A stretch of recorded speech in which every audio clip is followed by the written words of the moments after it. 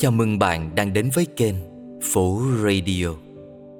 Sau đây, mời bạn lắng nghe tác phẩm Đường xưa mây trắng, theo gót chân bụt của tác giả Thiền sư Thích Nhất Hạnh. Giọng đọc Trần Ngọc San trên kênh Phố Radio.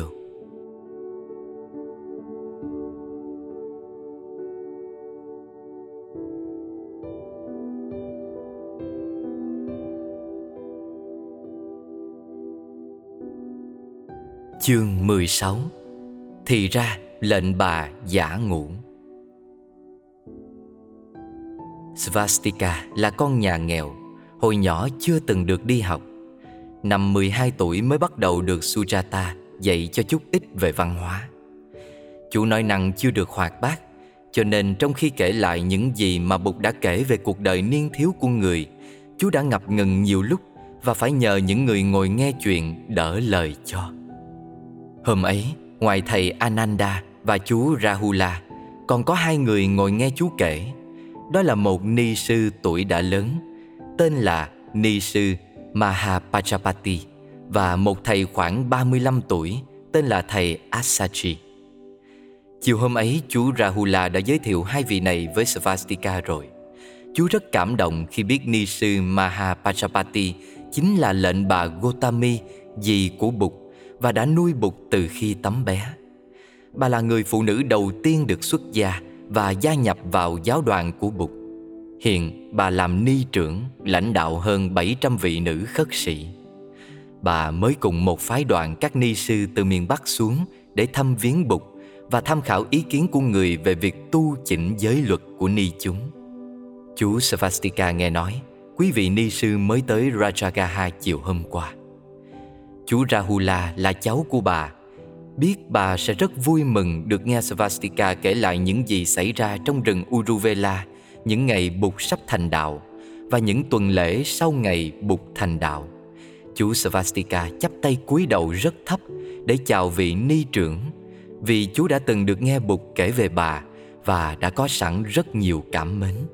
Và chú có cảm tưởng bà cũng thương chú như thương chú Rahula, cháu ruột của bà vậy. Nghĩ như thế, chú cũng tự xưng cháu với bà. Sau khi giới thiệu bà, chú Rahula lại giới thiệu thầy Asaji.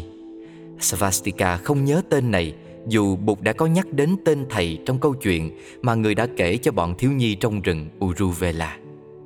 Mắt Svastika sáng lên khi chú biết thầy Asaji là một trong 5 vị sa môn đã tu khổ hạnh với Bụt ngay tại quê hương của chú. Chú đã từng nghe Bụt nói rằng sau khi thấy Bụt ngưng tu khổ hạnh, bắt đầu uống sữa và ăn cơm, thì 5 người này bỏ Bụt đi tu chỗ khác.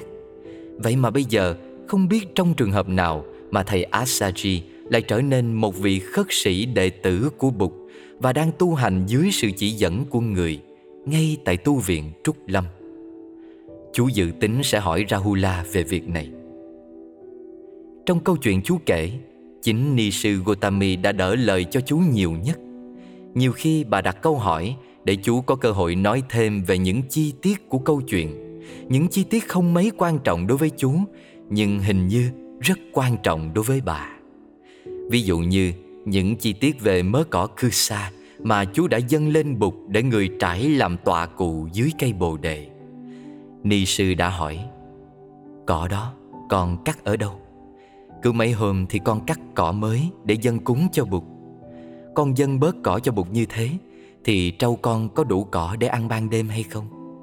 Và con có bị chủ trâu đánh mắng hay không? Câu chuyện chú kể đã xong đâu, còn nhiều lắm. Chú xin phép ngưng lại nơi đây. Chú thưa với mọi người là chú sẽ xin kể tiếp ngày mai.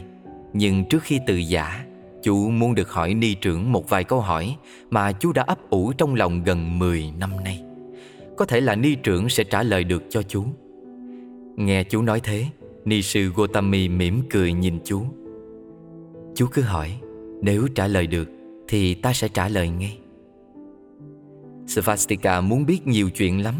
Trước hết, chú muốn biết khi thái tử Siddhartha vén màn định từ giã lệnh bà Yashoda ra, thì lệnh bà đang ngủ thật hay là đang giả ngủ. Rồi khi người hầu cận thái tử Siddhartha đem thanh kiếm chuỗi ngọc, mớ tóc và con ngựa Kantaka về tới kinh đô, thì hoàng thượng, hoàng hậu và lệnh bà Yasodhara đã nghĩ gì, nói gì và làm gì? Trong 6 năm vắng mặt, cái gì đã xảy ra cho những người thân yêu của Bụt tại Kapilavatthu? Và ai nghe tin Bụt thành đạo trước? Ai đi đón Bụt? Và đến khi Bụt về thì cả kinh thành đón rước ra sao? Chú hỏi nhiều câu hỏi thật. Ni sư Gotami mỉm cười hiền hậu nhìn Svastika. Để ta trả lời sơ lược cho chú. Trước hết là chuyện Yasodhara có thật là đang ngủ khi Siddhartha từ giả hay không? Chuyện này để cho chắc chắn, chú phải hỏi ni sư Yasodhara. Nhưng theo ta thì lúc ấy Yasodhara không ngủ. Chính Yasodhara đã soạn đủ nón giày và áo dạ hành để sẵn bên hành lang. Chính Yasodhara đã vào bảo Channa thắng Yên Cương vào cho con Kantaka. Vậy Yasodhara biết chắc là đêm ấy thái tử sẽ bỏ đi. Làm sao mà Yasodhara có thể ngủ trong một tâm trạng như thế được, hả chú Svastika? Ta nghĩ rằng Yasodhara đã làm như đang ngủ để tránh cho Siddhartha và cho mình giây phút khó khăn của sự giả biệt. Chú chưa biết, chứ mẹ của Rahula tính tình cương nghị lắm. Yasodhara hiểu được chí hướng của Siddhartha và đã âm thầm yểm trợ cho Siddhartha. Điều đó ta biết rõ hơn ai hết ở trong cung, bởi vì ta là người thân cận và làm việc với công nương Yasodhara nhiều hơn ai hết. Rồi ni sư Gotami kể tiếp những gì đã xảy ra trong cung điện. Buổi sáng ấy, nghe tin Siddhartha đã bỏ đi rồi, trong cung náo động, ai cũng bàng hoàng hoảng hốt, chỉ trừ có Yasodhara. Vua Suddhodana giận dữ, quát tháo quân hầu, quát tháo mọi người, trách họ đã không giữ gìn để cho thái tử ra đi. Bà Gotami nghe tin vội chạy qua tìm Yasodhara. Yasodhara không nói gì, chỉ ngồi thầm lặng khóc. Quan phụ chính đại thần tổ chức nhiều toán người sai đi 4 ngã tìm kiếm thái tử. Toán người ngựa đi về phương Nam đã gặp được Channa, đang trở về với con ngựa Kantaka. Channa ngăn họ, không cho họ đi về phương Nam tìm thái tử. Channa nói: Quý vị hãy để yên cho thái tử tu hành. Tôi đã cầu xin hết lời, đã khóc lóc, đã van nài, nhưng thái tử đã một lòng một chí muốn đi tìm đạo. Với lại thái tử đã đi vào chốn thâm sơn, núi rừng trùng điệp, lại thuộc về một vương quốc khác, thì các vị đi tìm làm sao được? Khi Channa trở về tới cung điện, anh ta dập đầu tạ tội, rồi đem thanh kiếm, chuỗi ngọc và mớ tóc dâng lên vua. Lúc ấy hoàng hậu Gotami và lệnh bà Yasodhara cũng đang đứng bên cạnh vua. Thấy Channa khóc, vua không nỡ buộc tội. Vua hỏi han mọi chuyện, than vãn hồi lâu, rồi truyền cho Channa đem gươm báu, chuỗi ngọc và mớ tóc của thái tử giao lại cho lệnh bà Yasodhara cất giữ. Không khí của cung điện thật là buồn bã. Vua ở luôn trong biệt điện nhiều ngày liên tiếp không chịu ra thiết triều. Quan phụ chính đại thần Vesamita phải thay vua xử lý mọi công việc chính sự. Còn Kantaka sau khi được trả về tàu ngựa từ chối không ăn uống gì. Mấy ngày sau nó qua đời. Channa rất thương tiếc. Channa nói với Yasodhara làm lễ hỏa thiêu cho nó. Ni sư Gotami kể tới đó thì chuông thiền tọa buổi tối đã vọng lên. Mọi người đều tỏ vẻ tiếc vì phải bỏ dở câu chuyện, nhưng thầy Ananda bảo không nên bỏ dở thiền tọa, dù câu chuyện có hay cách mấy đi chăng nữa.